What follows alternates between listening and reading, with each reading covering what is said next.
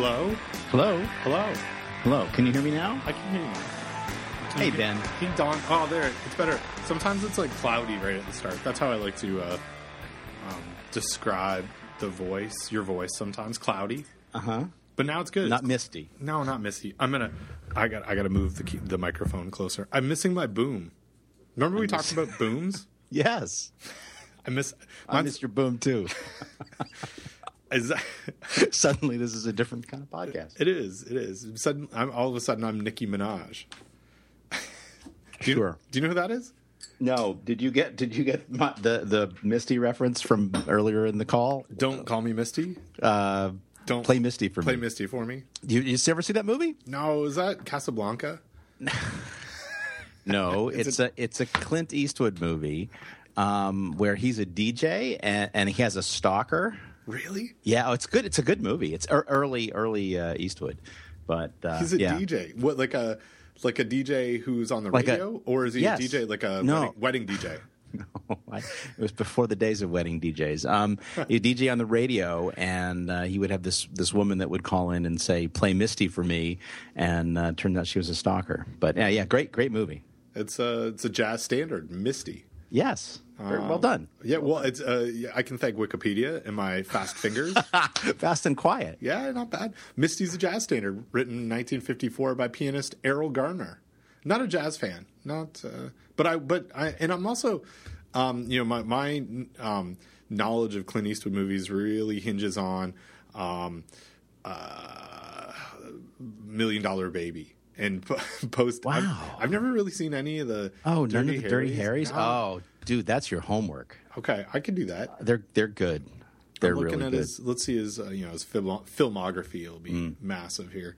But let's see. Million Dollar Baby, Mystic River, like that. Unforgiven, I know that. Those are the ones that he's won awards for. I never saw Letters from Iwo Jima, but of course I'm in the postmodern Clint Eastwood phase. And then all of the cowboy movies, they're so good. In the Line of Fire, that was a good one. and clearly you haven't seen with the one with the orangutan. Bubbles? No, you're thinking of Ronald Reagan. Oh, I really am. Oh, Don. Hey, so maybe there's some Netflix Clint Eastwood viewing in my future. Yeah, however you got to get it.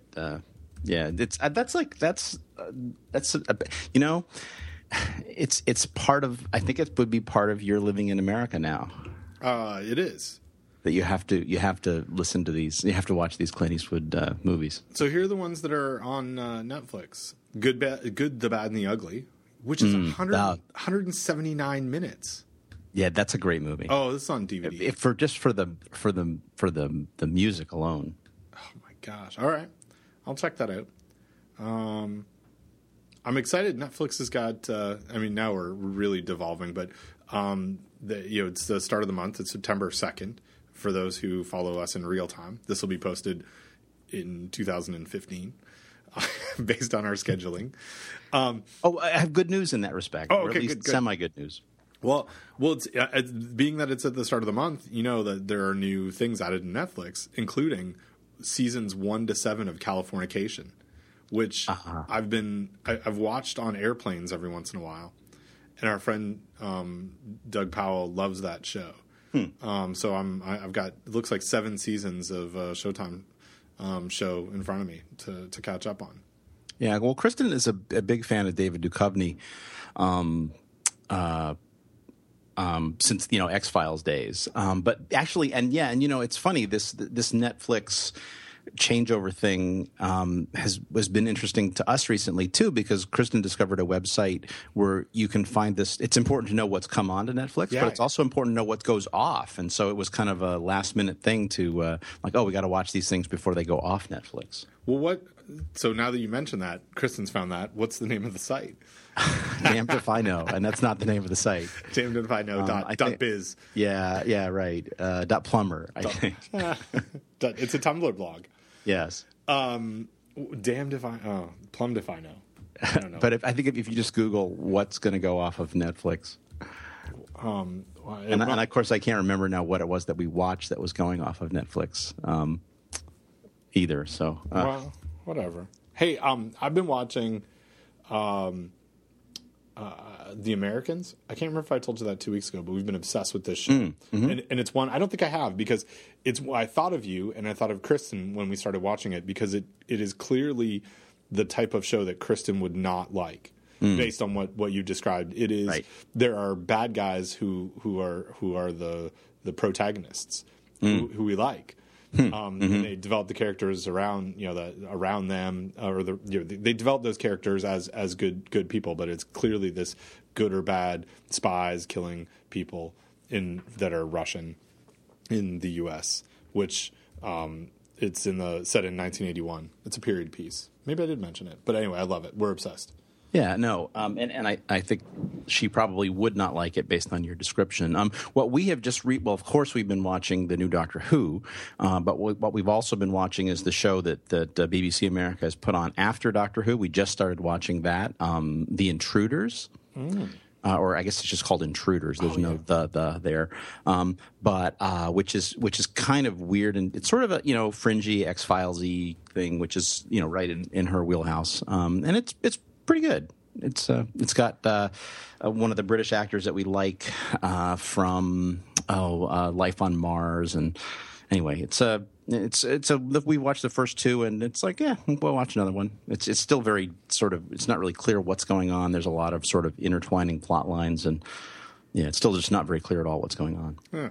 Have you? I'm probably not going to watch that show, but I'm not. I mean, so as you were telling me about it, I was like, yeah, I don't. That sounds good for you guys. You guys will like. That's it. Fine for Kristen. It's yeah, fine for Kristen. Have you watched Comic Book Men? No. Apparently, there's 3 seasons of this thing called Comic Book Men, which is, I think, Kevin Smith show that's, I think it's on AMC.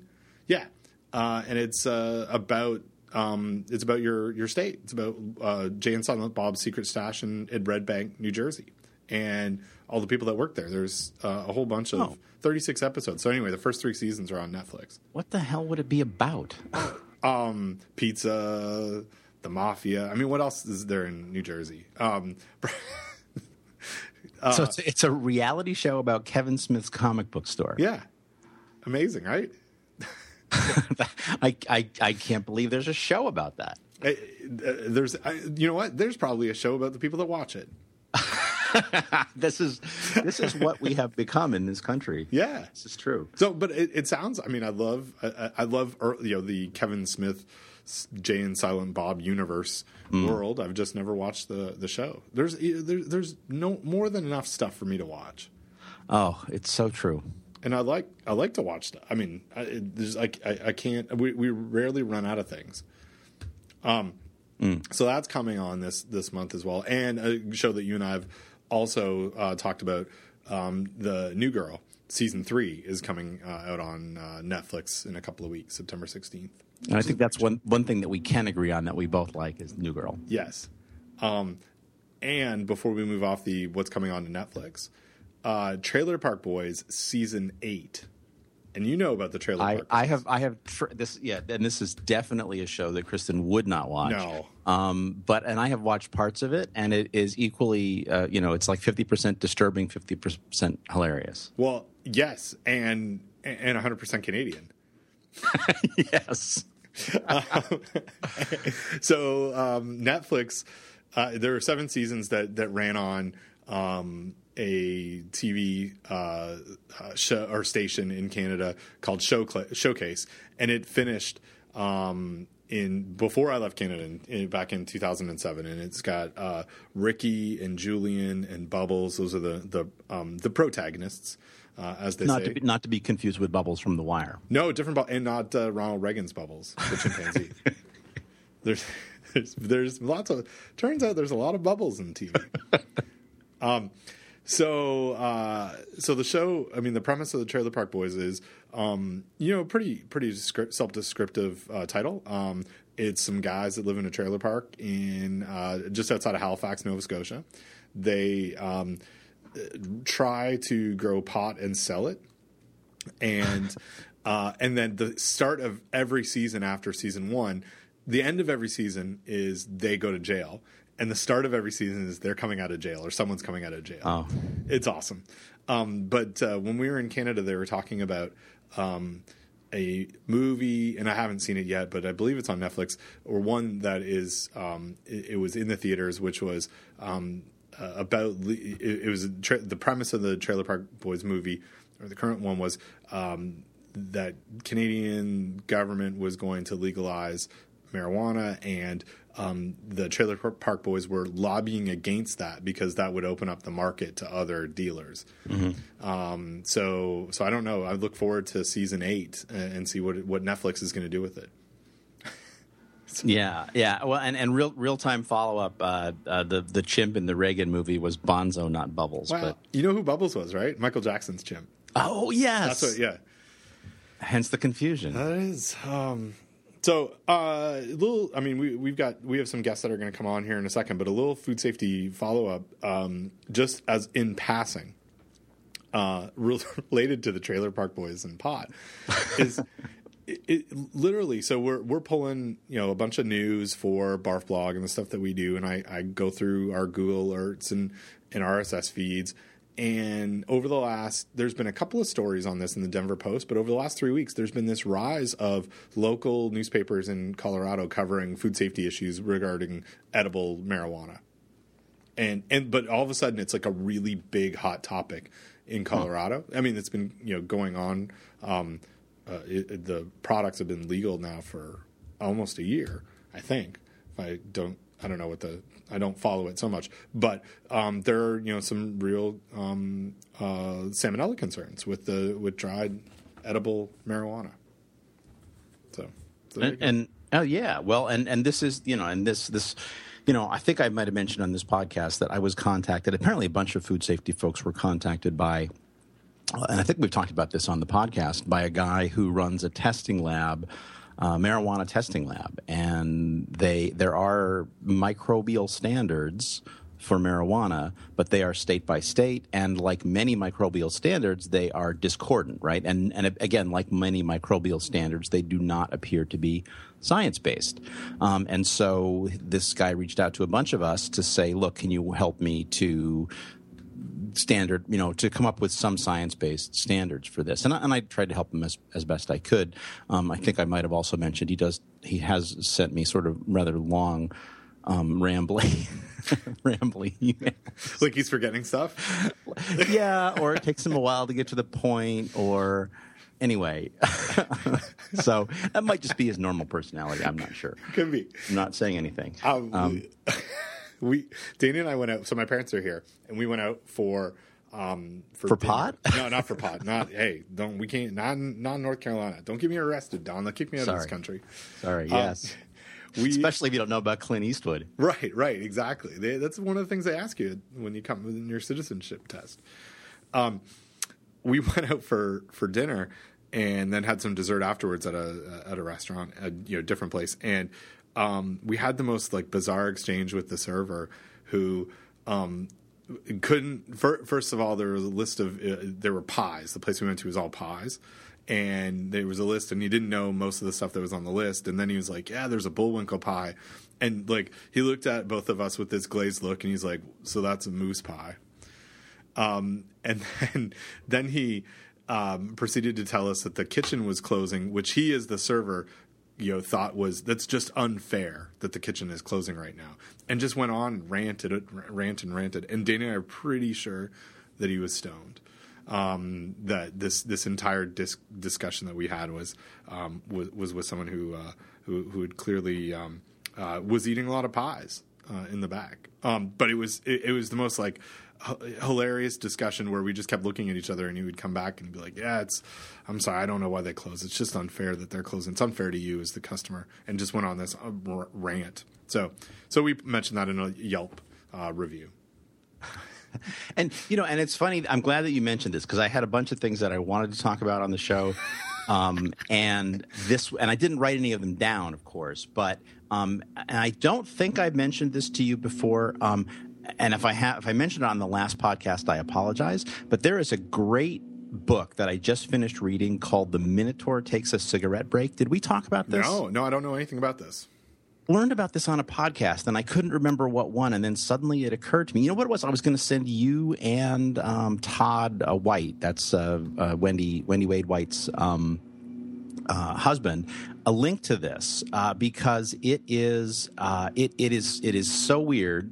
It's basically, imagine the historical mythical figure, the Minotaur, who is immortal, who has lived from ancient times into the present day, and he works in a restaurant in North Carolina. At Grubb's, I see this. He's a cook at Grubb's Rib. Yeah, and it is. I mean, and it is, and I was trying to think, where did I hear about this? It turns out I heard about this on Alton Brown's podcast. I think the one where he interviews John Hodgman, and which is, again, by the way, I'm somewhat of an Alton Brown fan, but really highly recommend his interview with William Shatner. Did we talk about that on the podcast?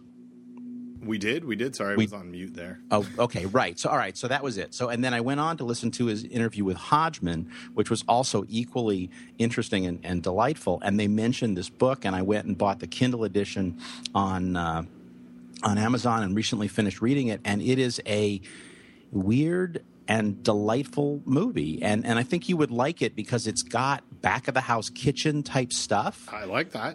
It's got Southern stuff. He lives in a trailer park basically, and I mean, not that everybody in the South lives in a trailer park. No, because clearly in Nova Scotia people live in trailer parks as well. Yes, hence Trailer Park Boys. Yes, but it is.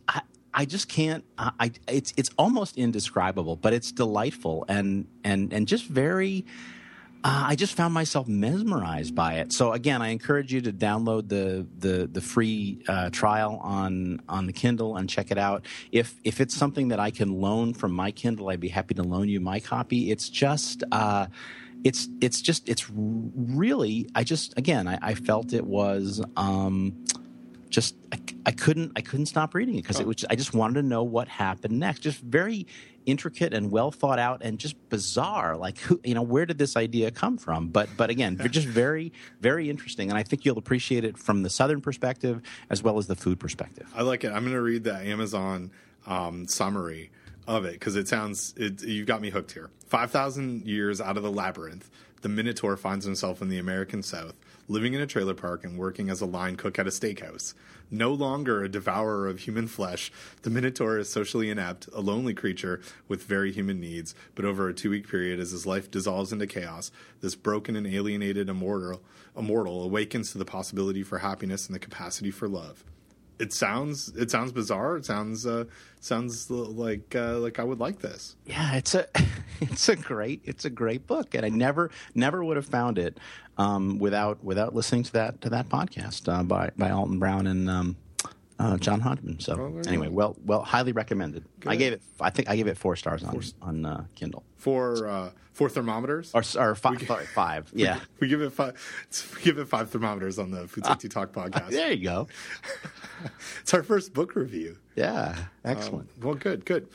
Hey, so should we invite we've got a couple of guests that are going to join us. Yes, and you're able to do that from your end? I think I'm able to do this. So we'll introduce them when they get on, but Lauren Nelson from Alchemy Systems, as well as Jay Neal, who I know a little bit from the University of Houston, are going to join us, and they wanted to come on and talk about some of the stuff that they're doing. So we've taken a look at a couple of their papers, and we're going to ask them some questions and have a conversation. But as always, it's always nice to talk to you, but it's always nice to talk to someone else as well.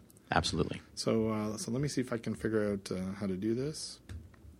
All right, we got Laura, we've got Jay, we've got Don, we've got Ben.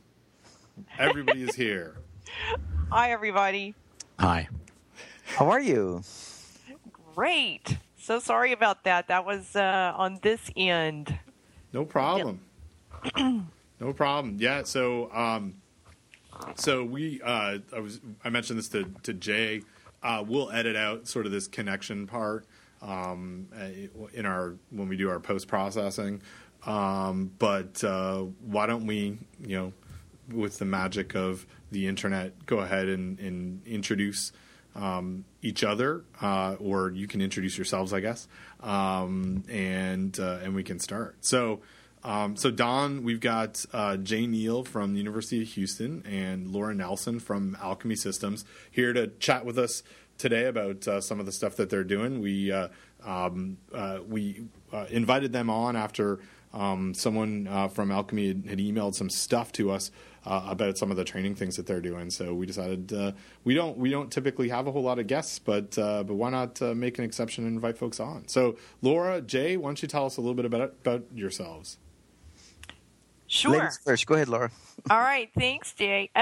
So my name's Laura Nelson, and I'm the Vice President of Business Development and Tech Services for Alchemy. So I am a microbiologist and from University of Texas. And prior to Alchemy, I've been with Alchemy about 4 years. And Alchemy is a training solutions provider.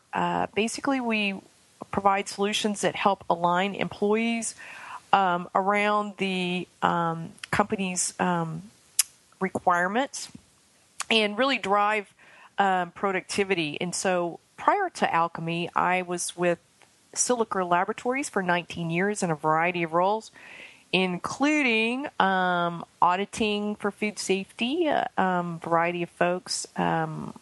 Also, I managed some of their laboratories in the Southwest. So lots of different experiences. Great. Thanks, Laura. Jay? I'm Jay Neal. I'm a associate professor at the University of Houston. I'm at the Conrad Hilton College of Hotel and Restaurant Management, and we're kind of unique. We're a hospitality program that has a food safety department. So we have a BSL Lab 2 here, sensory lab, and really focus and drill down on applied food safety for future managers. I did my PhD at Texas A&M in food microbiology. Laura and I actually started working together a few years ago on a USDA NIFC grant that we had with the University of Arkansas looking at food safety for non-English speakers in deli environments. And really we started looking at online training and novel delivery methods using nonverbal training, and really was impressed with working with Alchemy, and it's been a really strong relationship that we've been able to work with them. So we've done some work with them on some of their new products, and so we looked at some of the science behind it, and it's a really nice balance between food microbiology and actual behavior-based knowledge, and trying to merge these two. So we've done some work together on there. We're excited about a new project we're working on.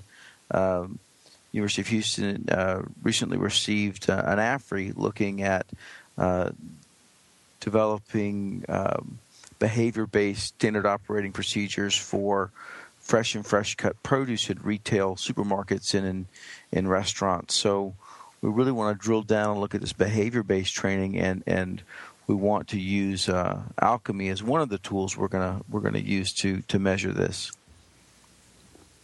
Cool.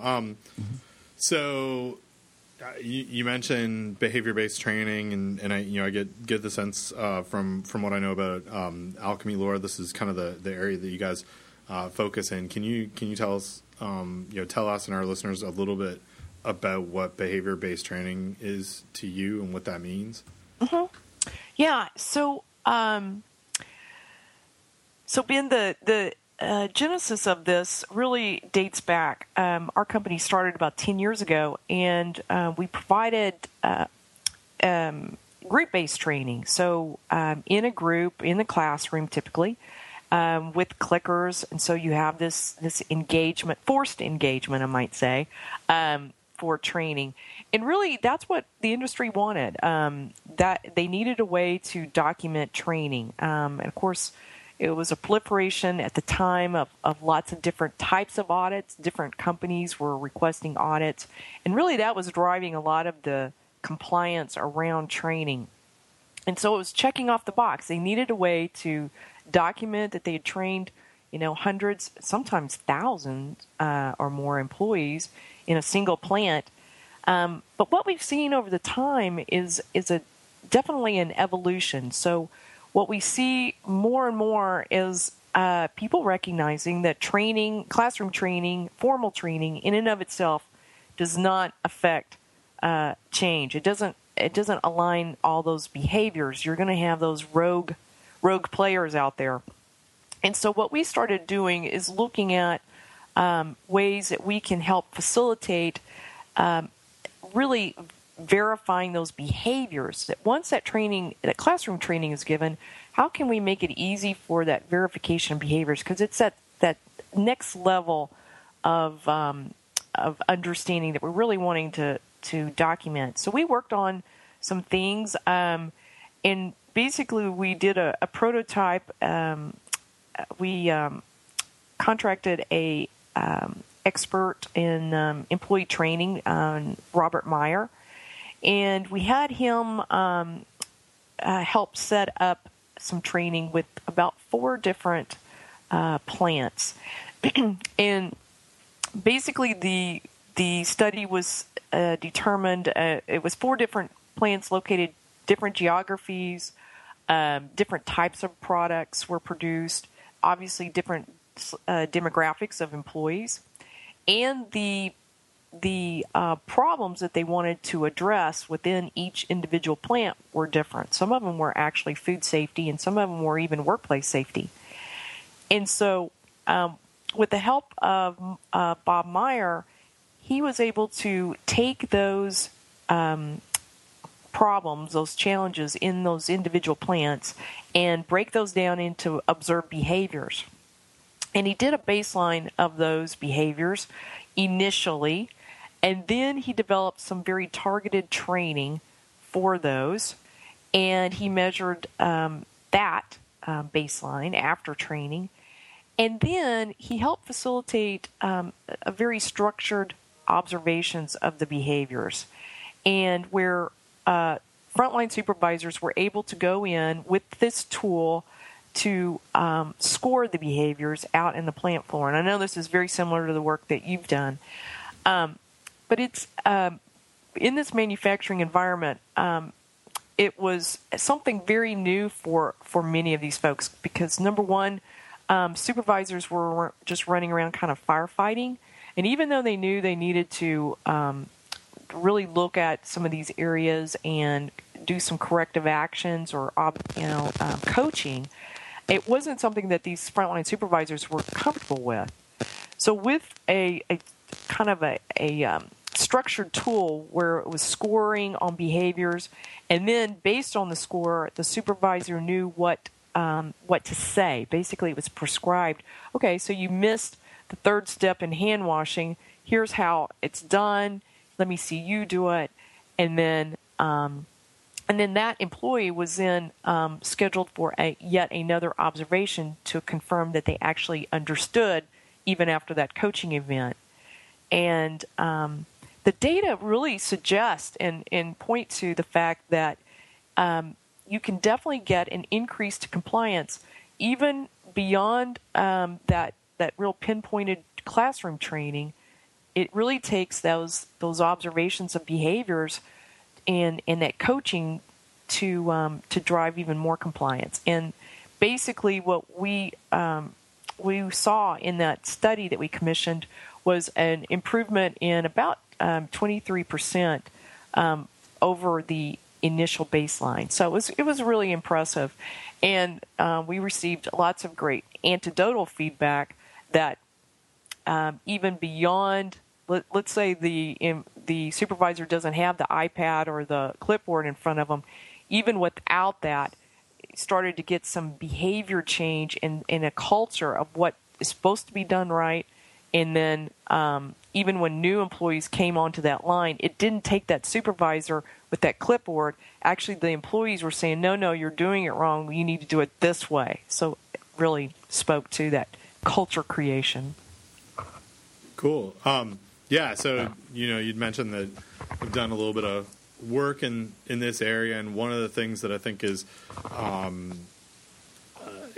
a barrier or is problematic in this is that you have individuals who are collecting behaviors and are collecting data that have some investment into the system from either monetary or performance based. And so, not to step around or dance around this too much, but if you ask someone who's a manager or a plant manager or a shift supervisor or a line manager in the processing area or in the world that I'm a little more familiar with in retail and food service, you ask somebody to gather a bunch of data on what people are doing that they're supervising, they might lie, right? Because they're the ones who's butts on the line. Mm-hmm.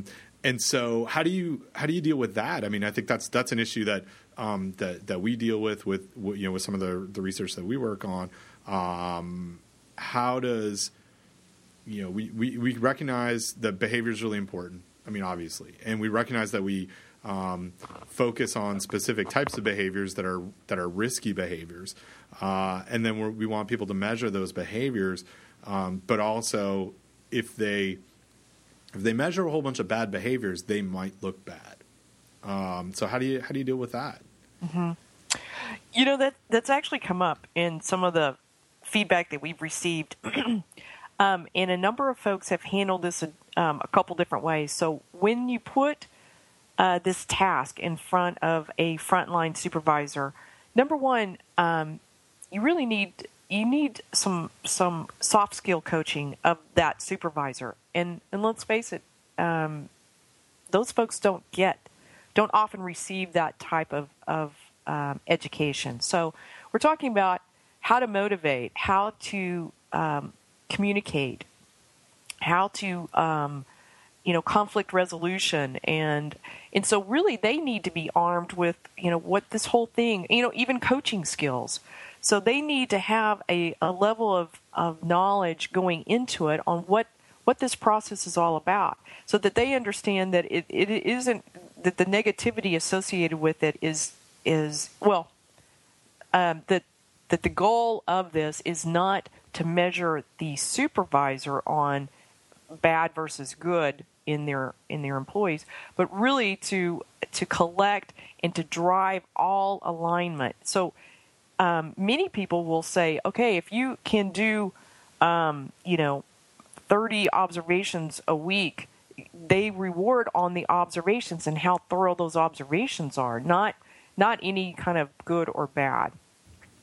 Another way some folks are addressing this is it's not just supervisors, it's peer-to-peer, and I'm seeing more and more of that peer-to-peer observation, so that you take that supervisor out of it, and you're really asking each of the team to take on the responsibility of saying, this is what we as a team need to be doing, and these are our responsibilities, and we're going to help each other align around those. Oh, that's great. So, one of the things that occurs to me with behavior, and it sounds like you're beginning to create the beginnings of a culture, like a food safety culture in those plants. And my question is, have you done any long-term studies? Because it seems like in the short term, you do a training and then you have this sort of behavior-based coaching, which pushes that success of that training or the implementation of that training even further. But I wonder, it's like the guy spinning plates on the Ed Sullivan Show, right? Eventually you have to come back and throw some more momentum into the system. Have you done any work long-term, or maybe the culture becomes self-perpetuating? So have you done any work long-term? And then if you have, what do you do long-term to kind of keep those plates spinning? Yeah. So that's a great question, and I think the short answer is no. So, it's really, I think, so for most people in the industry, just getting that initial classroom training done and a check mark on that from an auditor perspective is really, for the most part, what many folks see as that's training. We've completed our training needs, and let's move on. And then yet they scratch their head on, hey, I just trained those people. Why are they still not washing their hands right? Or why are they still, picking up trash with their gloved hands, and then going right back to the product line. And so this is still fairly new, and we've taken this paper-based research. We've created an app on an iPad for it, and we recently just provided that to the industry after completing yet another kind of our second behavior change. And what we're finding is that this technology makes it easier for folks to do, maybe a little funner, maybe a little bit more seamless in their day-to-day practices, as they're auditing, doing a pre-audit before they start up, for making sure the equipment's clean, etc. And so it's more embedded now, integrated into their process and operations.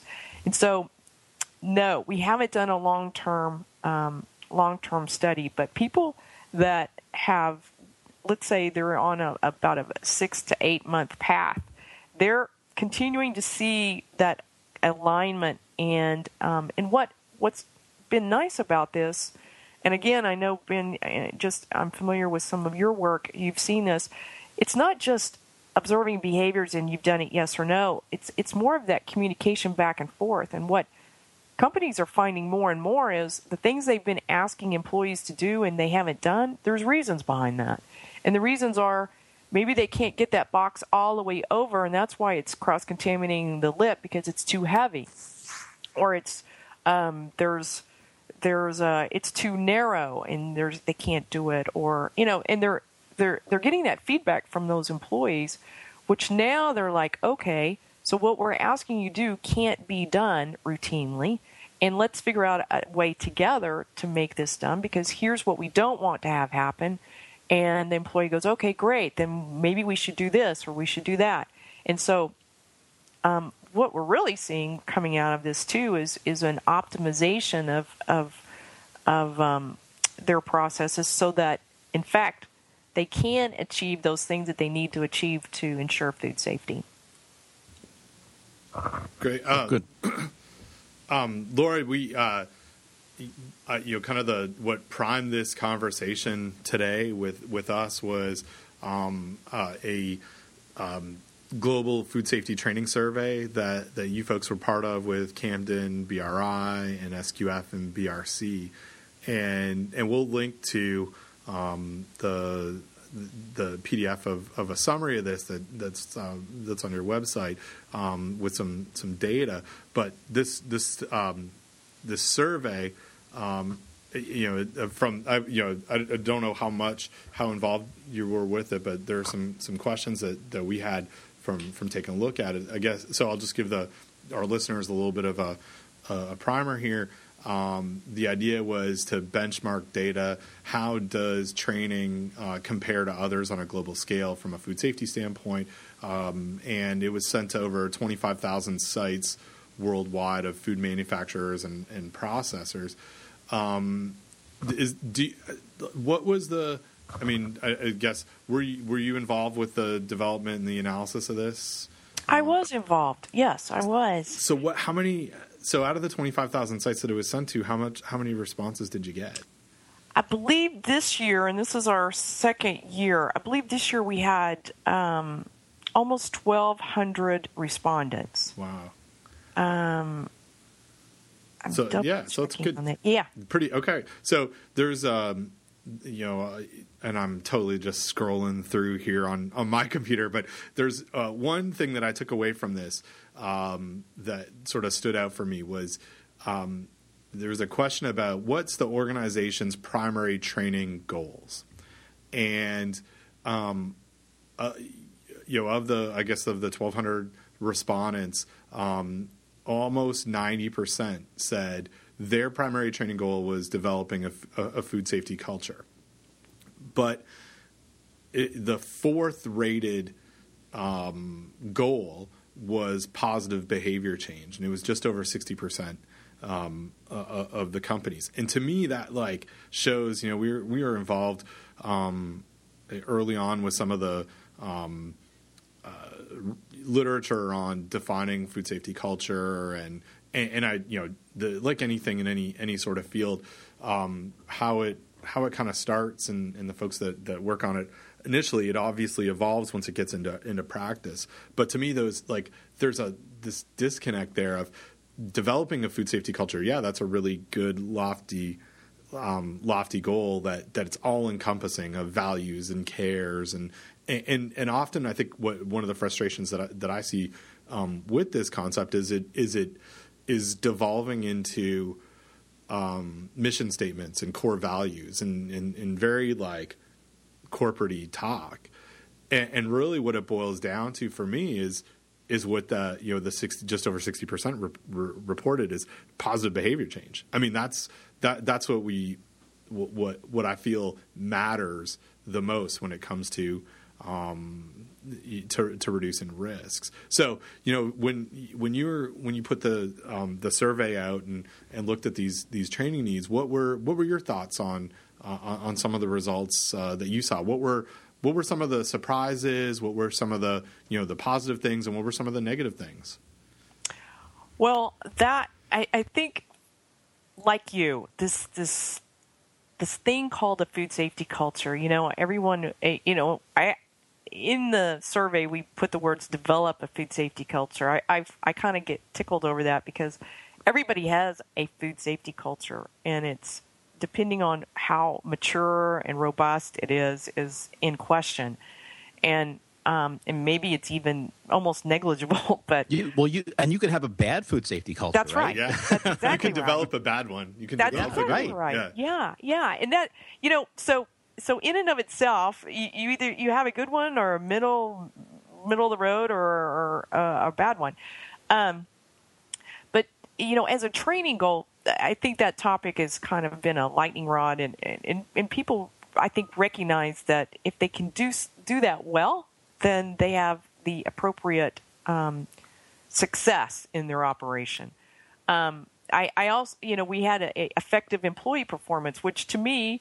How do you measure effective employee performance? That was number 3 in that study, right at 75%. And I think that's because you have the behaviors. They're exhibiting the behaviors you just train them on consistently. And yet they see a disparity between effective employee performance and positive behavior change. And then the safe, wholesome product as a training goal, they want to produce that. That's one of their training goals. That was even number 2, and even to get to that consistently, you have to have the behaviors. So yeah, I think it was interesting. I think behavior change showed up for the first time on this second one, and fairly high. It's interesting that food safety culture, it continues to be the number 1 goal in the last 2 surveys, and I think some of the disparities I saw in this survey was just the amount of training time that people are spending. We still see, and people still think that kind of this one and done training. If you do some training very intensely once a year, you can achieve the successes around food safety that you need, and I think the reality is no, you can't do that. You need to be able to have a level of awareness of food safety continually through your operations, and so we do see a slight increase in the amount of food safety people are doing, and so that seems to be supporting kind of this idea that you do need to do more training versus less, and maybe even small chunks. And that's what we're seeing. A lot of the innovative companies are doing more small awareness chunks of training, and versus just this complete download of 4 hours and then you're all done. Yeah, and to your point as well, the next kind of question leads into that a little bit of in the on the slides that I'm looking at on important factors when selecting that training provider or media. I mean, it comes into as you said, that one and done efficient delivery is the number 3 reported factor at almost 60% of the respondents. And for me, missing from this list, I mean, so I'll just read down the list here. Relevant current training content, employee engagement, comprehension, efficient delivery, flexibility in training methods, low costs. I mean, very much, sort of business factors. Nowhere in this list is it's going to change behavior, right? Yes, that's the most, I guess, glaring. And this is, I come, Don. What I really like about doing this podcast with Don and working with Don is that he, as a microbiologist, also has an interest in this other field of mathematics and how do we apply the techniques in another field to what we do for food safety. And that's kind of what I do. It's exactly what I do, and I know, Jay, that's a lot of what you do.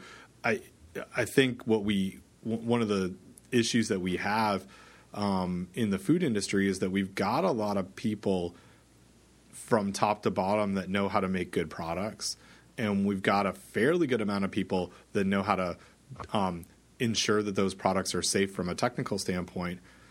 But we don't have a lot of people out there that know that there's this massive field of education and training and psychology and communications that need to be integrated into anything that we do to go forward. And maybe the frustration that I have with that is that that this concept's new, but I don't know. I get dismayed by that because it's not really new. I mean, we can go back to 30 years worth of outbreaks, and you look at a lack of behavior, risk or risky behaviors, basically.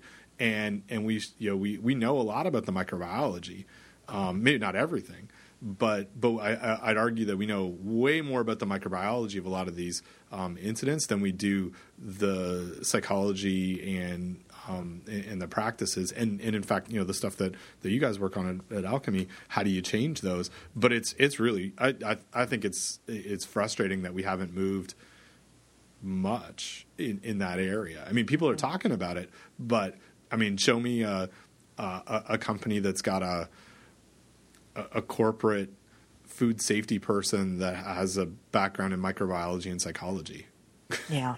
Yeah. They're not there. Yeah. I know. Yeah, we could start screening for that. We could, but I mean, we're not training people that way. I mean, I think that's one of the things that we just don't have the capacity for it right now, and it's part of. I think there's lots of different reasons for it, but often, and I'm not. I hope I don't sort of sound all preachy on this, but it's not. I mean, it's 10 years of studying this field that it's exactly the same problem as it was 10 years ago in this area, right? Like there's still just a handful of people doing research in this area. There's still just a handful of companies adopting it, but there's a lot of stuff in Listeria and cantaloupes, right? Right. Right. Yeah. Don, what do you think about that? Well, obviously if it was easy, it would have been done already. And I guess, certainly this approach where you train and then you do these, what you guys call COs, like these additional interventions or contacts, I think are really important. I guess my question is, and it's more of a general one, is why...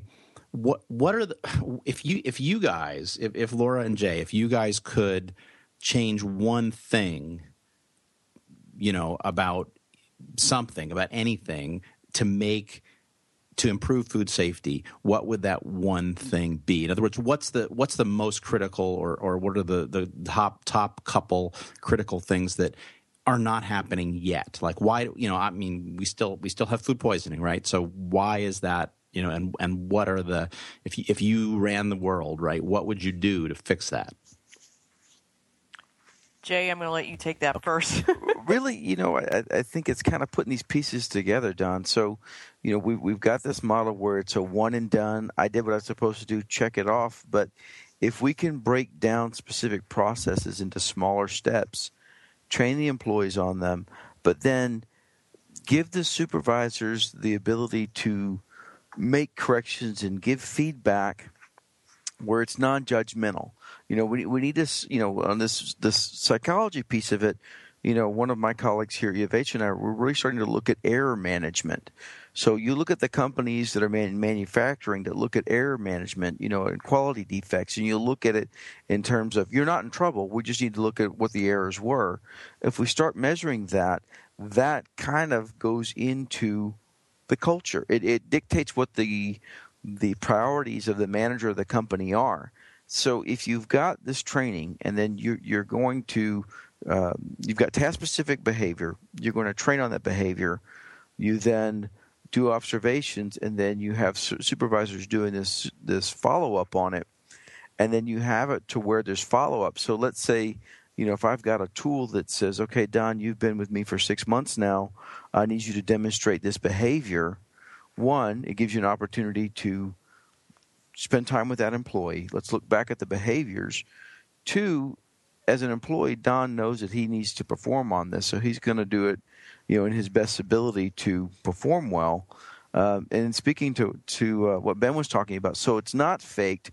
If you have a culture within the organization where, you're measuring errors, but it's not judgmental or punitive, we just need the data. You're not going to get in trouble. Your bonus isn't tied to that. It's identifying where the errors are and giving corrective feedback. It will perpetuate itself. The other pieces, to Ben's comments though, in the food industry, whether it's retail or production, it's still this gateway industry. It's this entry level employees coming in with high turnover, with cultural differences. So really kind of addressing that to create a coaching environment where employees stay longer and you can give deeper, more in-depth training, and it's not just the initial try to eat Thanksgiving in one meal, the whole Thanksgiving dinner in one sitting. You've got to take little bites at a time. That approach over time, these smaller pieces over time, I think is going to, hopefully will drive these behaviors. And I agree with all of you, that everyone wants to quote unquote develop a culture, but the culture is what the culture is. So by having the managers drive this, kind of we call it this closed circle approach, where you're breaking it down in small pieces, following up, giving it over smaller amounts of information, and following up on it more repeatedly. I really think that's going to drive this behavior change, and the culture is the natural byproduct. We've done a little bit of research on food safety culture here, and everything we've seen is it's all driven by the manager. And I see this a lot in retail, where wherever the priorities of that manager are, drives the focus. If it's increased food sales or, improving food cost or reducing turnover, that's where their effort goes to. So by getting food safety on their radar and making it a priority really is going to drive it and create that culture. Laura, what do you think? Well, you just mentioned managers, and I know, Ben, you have some recent research that supports that, where you had a manager that really stood out in a facility, and they scored very high, right, on behaviors. Yeah, absolutely. I think that management. So the reality in manufacturers is that we've got silos for training. We've got food safety folks that say, okay, I've got to drop what I'm doing, and I need to create some training on GMPs. I need to create some training on sanitation and HACCP. And so they do. And they make that happen, and they execute on it. Then you've got workplace safety that's working on another area, and they're pulling those employees in on workplace safety training. And then HR has their own training. And so there's some disparity, I think, in the totality of what an employee needs to know to do their job and to do it well, and for operations to have a level of satisfaction with that. So one of the things I think is that there needs to be a more holistic look at what the training needs to be.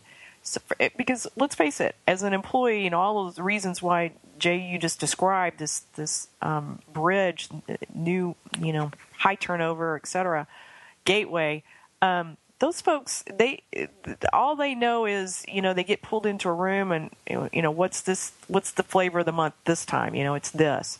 And there's not a really good way of sharing, okay, for you to do your job and to be successful here, you need all of these assessments. You need to be able to achieve all of these tasks, and it's looked at in a very holistic way. And then what I know some really innovative companies are doing is saying, okay, now, so Jay, here's your list of skills that you need to be able to do and to do your job well. And by the way, if you get these done, you'll be eligible for a pay increase. You'll be eligible for advancement. So you now have 6 months to take these courses, to achieve these courses. Here's here's when the courses will be given. It's up to you to attend the appropriate ones to accomplish that. And what now you find is, okay, now I as an employee, Jay understands the reason why he needs to take those. He's now motivated, hopefully, with taking those. Some people will say if you don't, then you'll be on, you will have some negative consequences to that. But now it's this responsibility thing has been transferred over, and they now know, okay, I need this to do my job, and that becomes a bit of a driver for those employees. Let me jump in there. Yeah. I guess it could, but I think what you just described is the behavior change is taking the course. Not, I would rather it be. The incentive is, okay, the course is going to facilitate you to washing your hands correctly, but what I need you to do is wash your hands. As a in a corporate situation to look at that. It's not. I mean, it's not about the incentive to get the knowledge, because I think we can show a lot of spots in the literature where we're getting that knowledge.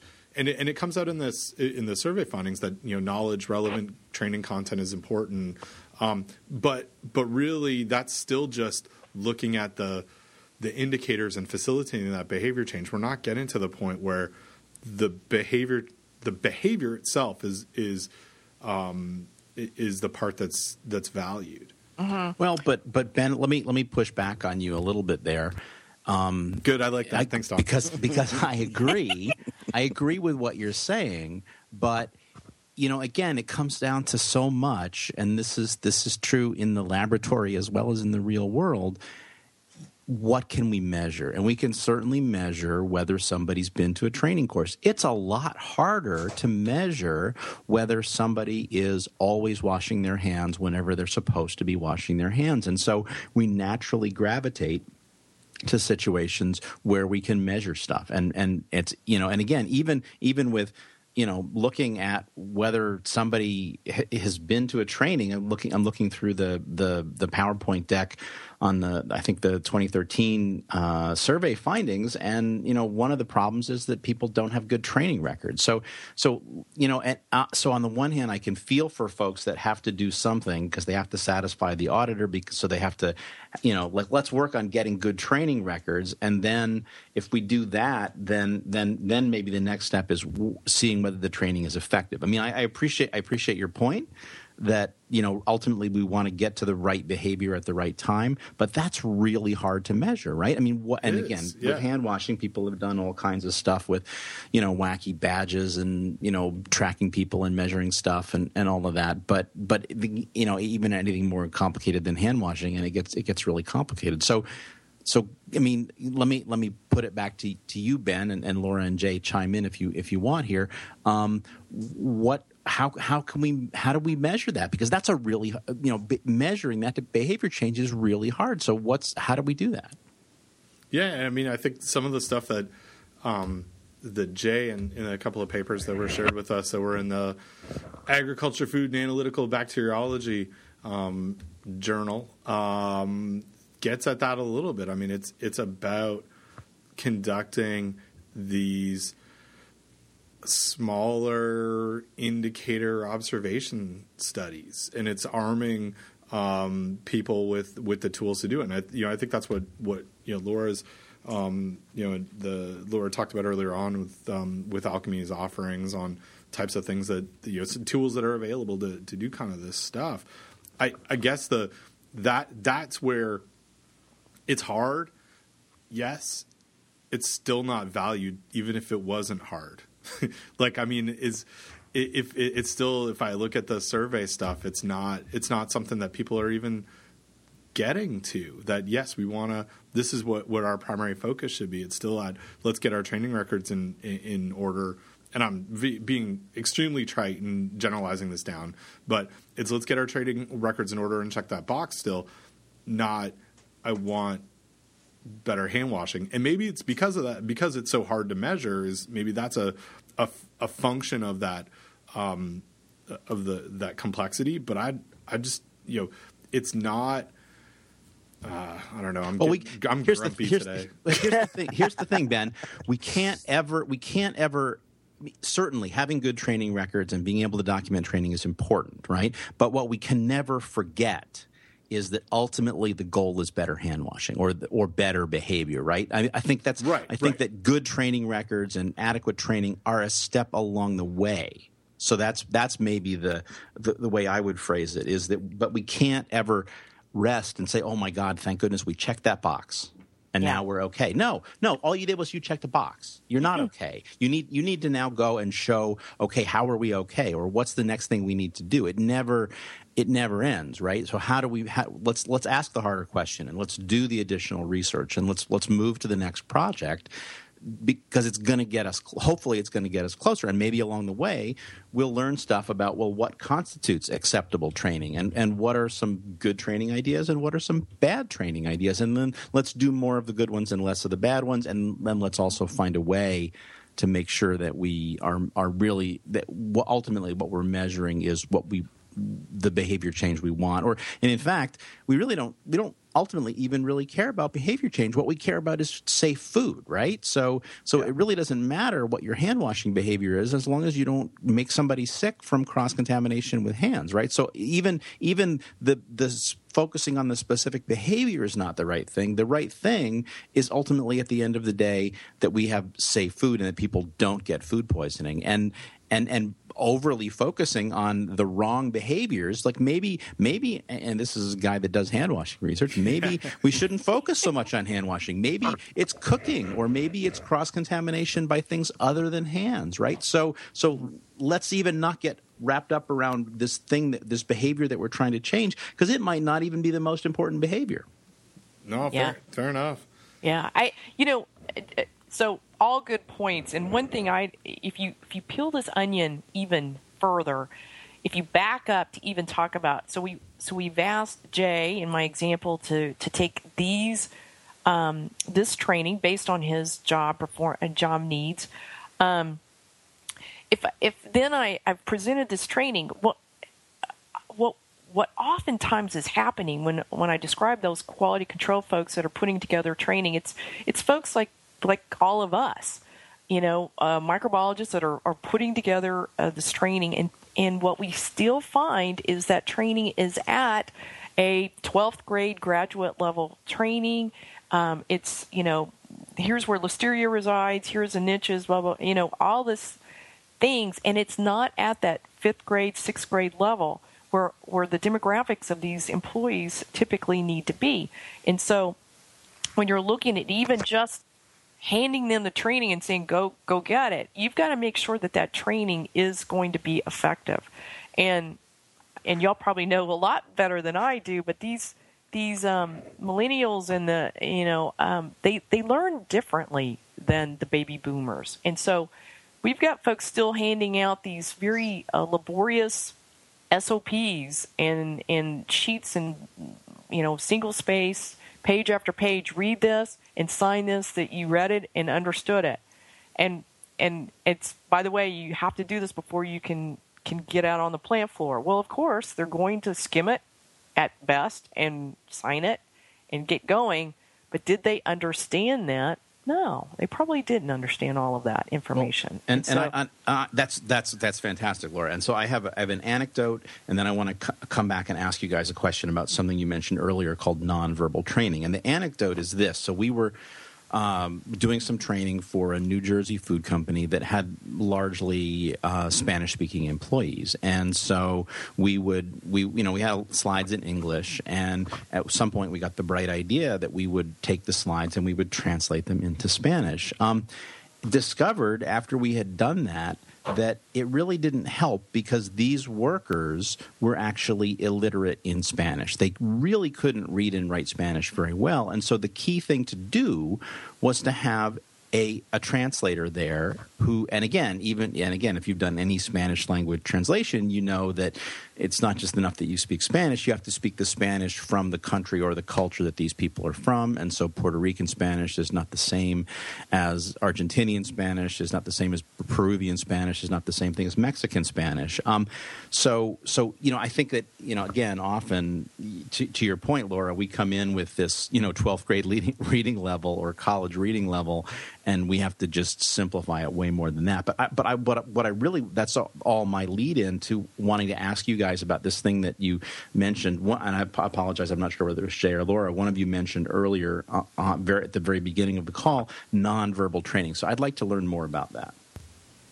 That was me. So you make me laugh because we have the same problem here in Houston, where there's a large national restaurant chain that's based here in Houston spent, I don't know how much money they spent, but their software for their point-of-sale system was the server could order a menu item in English, and then it would print back in the kitchen in Spanish, again with this assumption that everybody could read Spanish. And the guys were like, I have no idea what this ticket says.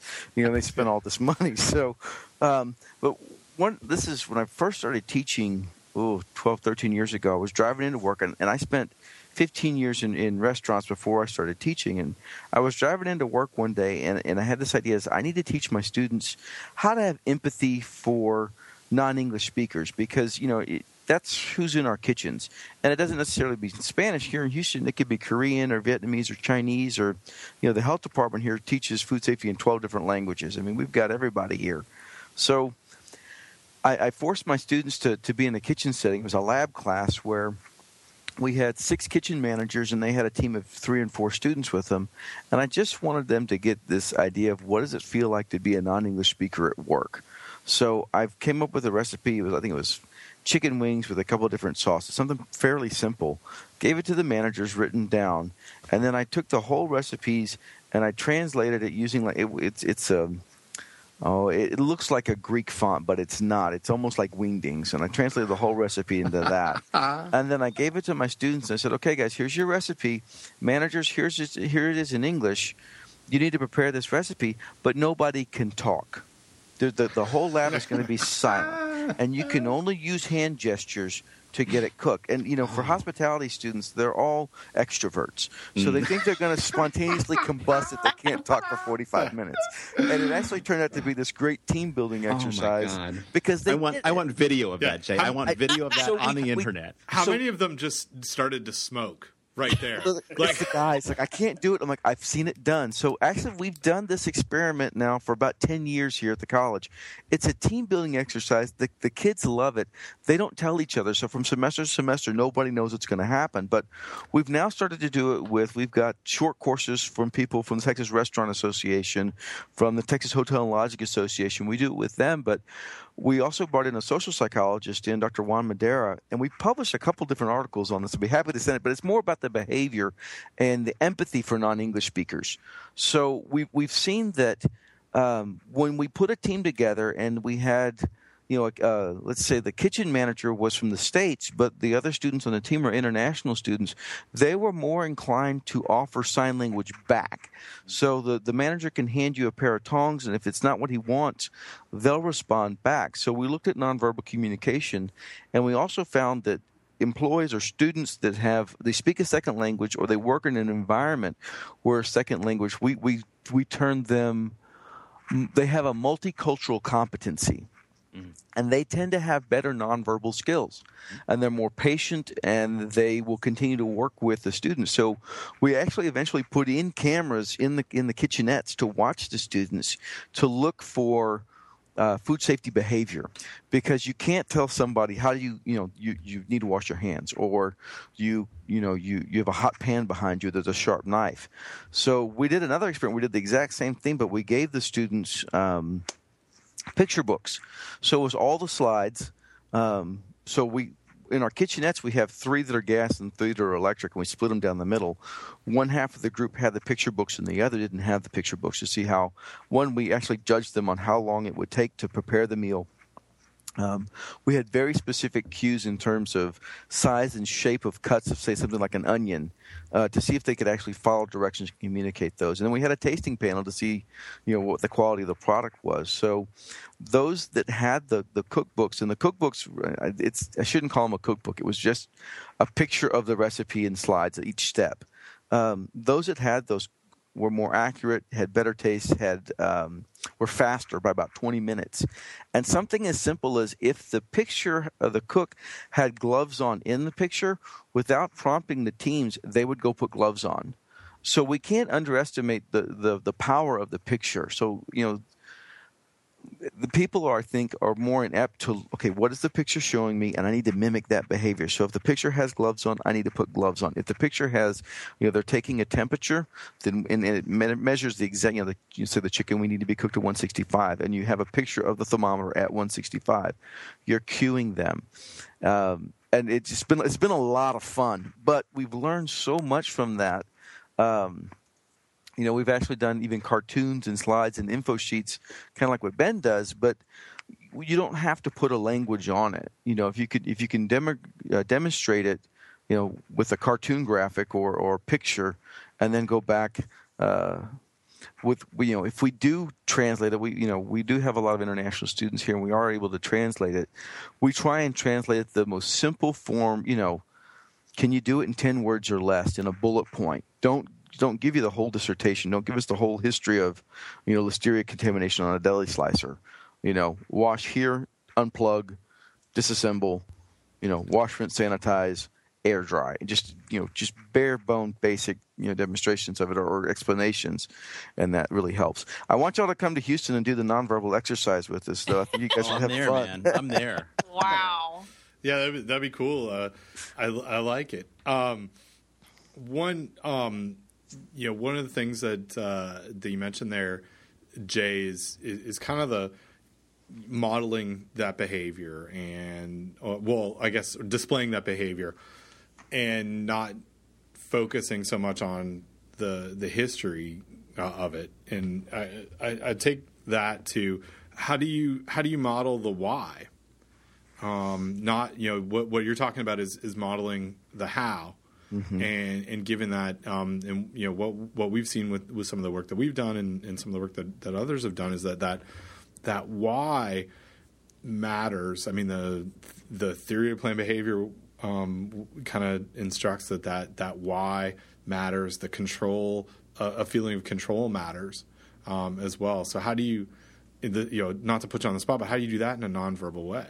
We haven't, just in talking out loud, just in thinking of it, it's the why is important, but I think also the when is important. When do you have that discussion with them?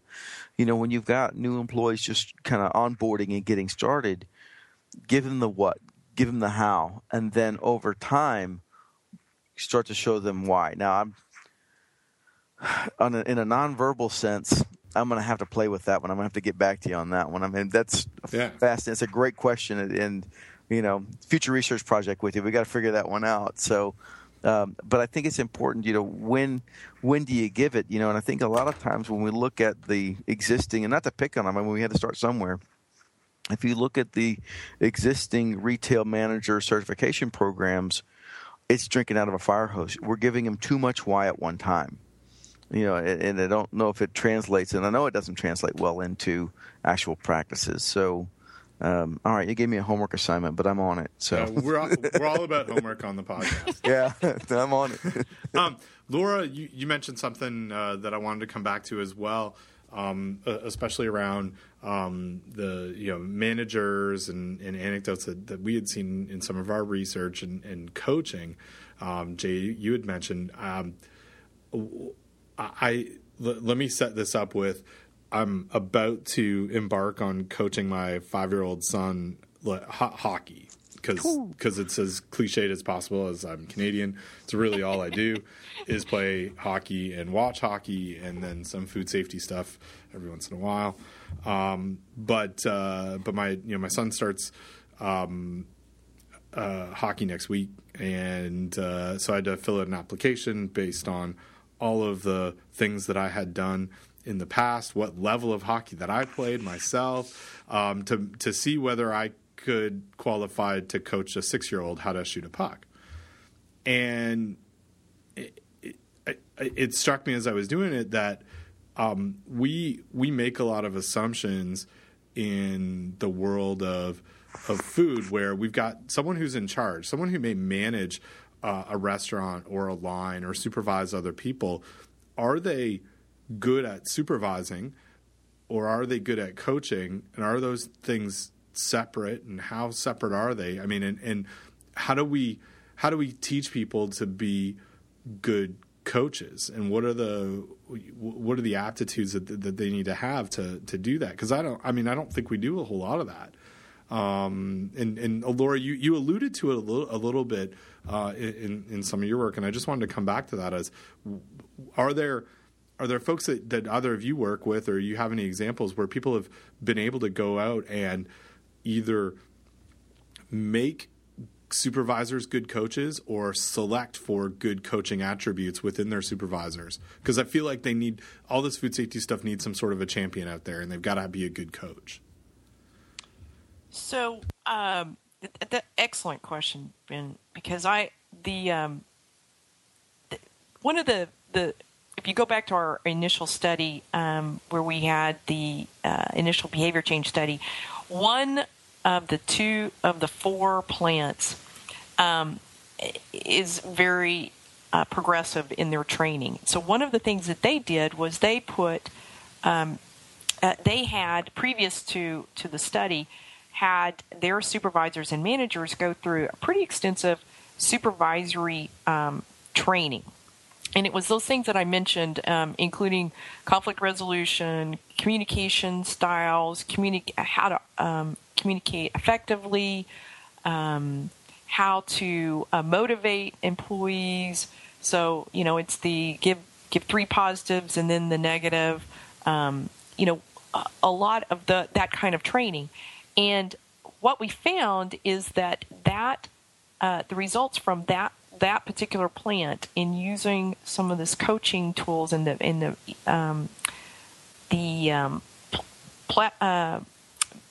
the baseline of no pre-training and then post-training and then the 3 corrective observations, those folks had a higher jump, and it may not have been significant percentage-wise, but it was they had an ease in executing on the corrective actions for their employees.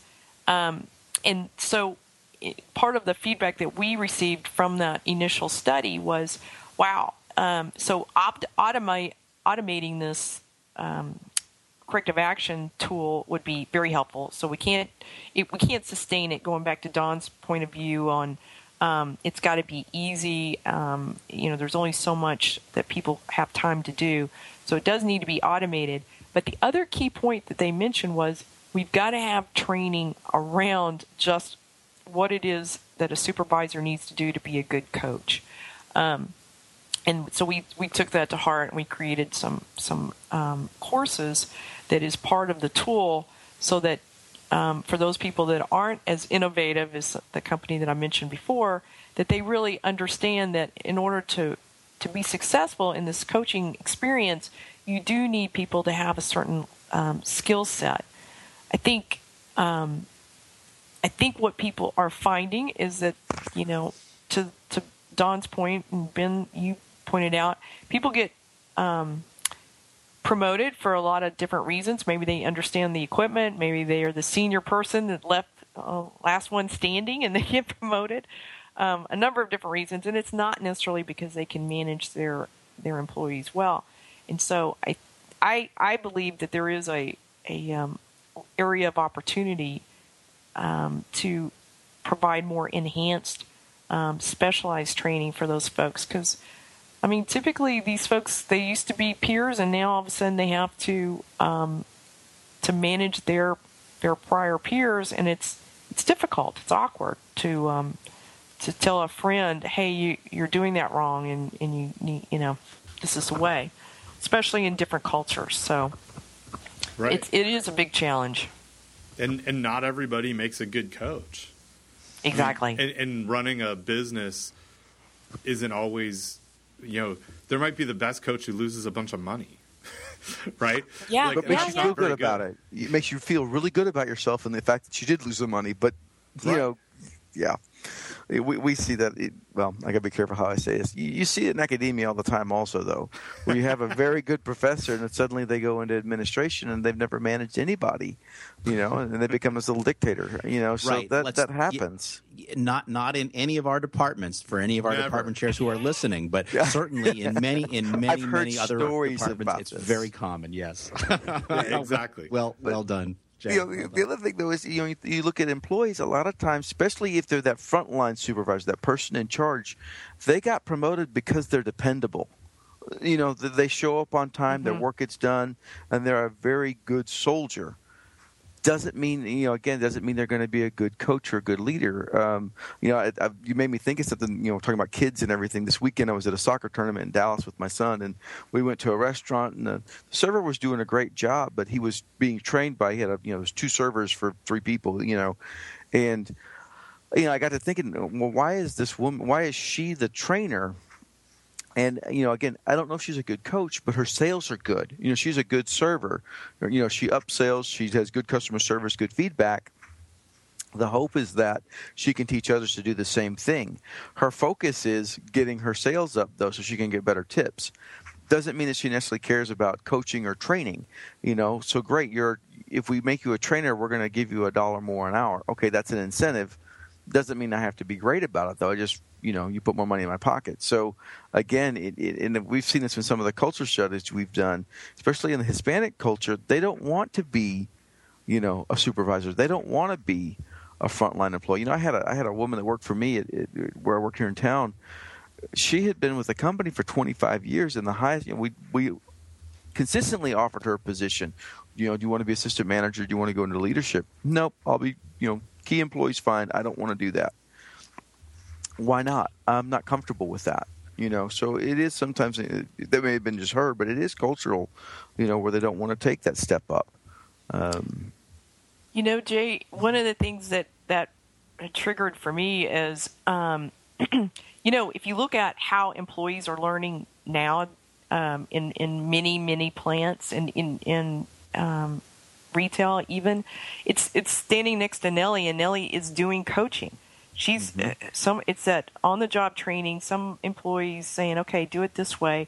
And by the way, when we get slammed, you don't have to do it that. Do it. You can take a shortcut here, and you can. Let me show you the art of cutting corners. Yeah. Yeah. And so that coaching is happening informally, or however you want to apply that, every hour of every day. So really what you're trying to do is, you know, I'm not sure you need someone that is just a superior coach, but you need more of a formal one that has the answers, and you need someone that's confident, that has, I think, been going back to the whys, that understands those whys, and that to me would be more of a challenge than maybe just having the optimum skill in motivating and communicating. It's that they're confident, able to say, yeah, I know these are the 4 steps or the 5 steps in hand wash, and this is a process, and these, you know, and can answer that and say, okay, after you do this, that's the right behavior. And so, you know, I think it's, I think people underestimate the amount of coaching that's going on day to day, hour to hour. Absolutely. Yeah.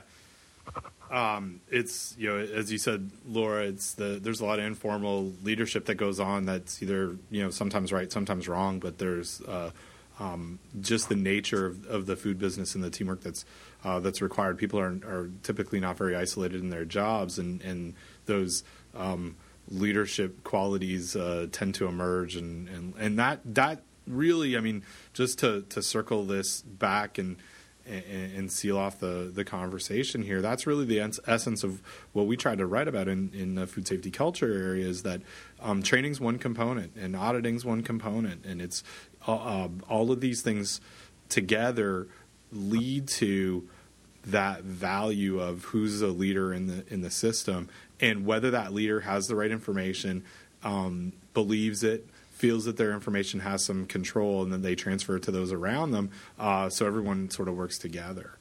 And so, I mean, it's I can be frustrated about this all I want. I think we're moving things forward just by having discussions like this and seeing the types of programs that are there at IAFP and other places around this.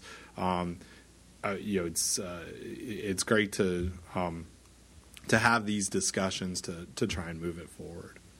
Don and I are kind of up against a couple of scheduling things today, so we just really appreciate Jay, Laura, your time coming in and dealing with our little bit of technical issues, but to get things started. But thanks for coming on and having a really great discussion with us. This has been great. Thank you both very much. Oh, thank you. Yeah, thank you guys. Enjoyed this has been fantastic. This we had good expectations coming in, but you've definitely exceeded my expectations. We really appreciate the frank conversation about the opportunities and the challenges. Very good. Absolutely. Thank y'all. Thanks, guys. Bye-bye. Take care, guys. Bye-bye. Bye.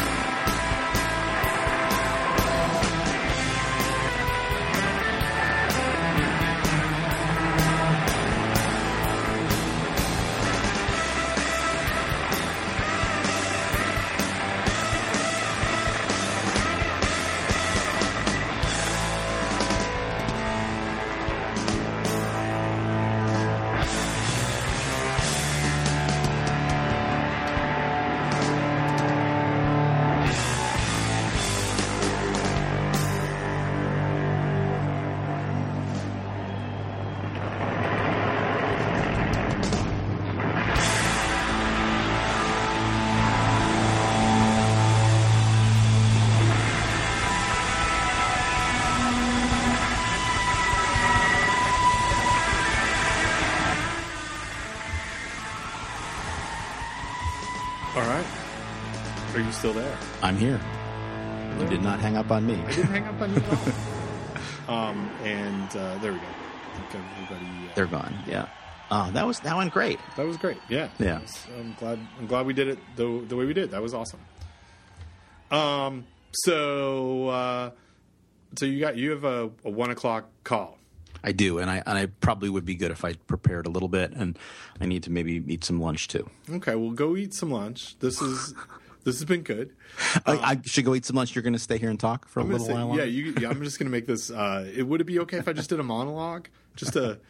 That wouldn't be creepy at all, right? Like a food safety talk, a singular food safety talk. There are podcasts out there where it's a single person just talking, and I just find those very hard to listen to. There is something natural about a conversation with a couple of people, But yeah, if they're short, they're pretty good. Like for a while, Merlin did. Something I think he called Most Days, where it was him, and it was video, and it was great. I like that. Yeah, and then there's also a very cool thing that I listened to called Your Daily Lex, which is a podcast done by Lex Friedman, who's an internet personality that stalking is not quite the right word, but that you had tea with. I did have tea with. Very good. You remember. I do. Which is a one-person podcast, but again, it's very short, and he talks about nothing for like 5 minutes, and it's delightful and hilarious. Occasionally he does have a guest. He's had all of his kids on as guests, and it's great. But again, to listen to one person just talk for a long time is just it really takes a special person to make that work. And again, maybe sort of with webinars we do that, but again, it's one person with slides, and then there's sort of a preset audience, and it's sort of set up to be that way. Whereas I think generally podcasting really does more lend itself to a conversation. Agreed. And it's I'm with you. I think I could do a 2-minute food safety talk daily thing, but you could do that by yourself, but you couldn't do a 45 minutes one-ended discussion of things that are popping into your head. And it would miss you. I don't want to talk without you.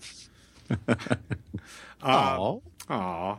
Hey, so we've got some notes from that we didn't get to today that we'll get to next time, because as a teaser, I want to talk to you about something called, so people can look this up.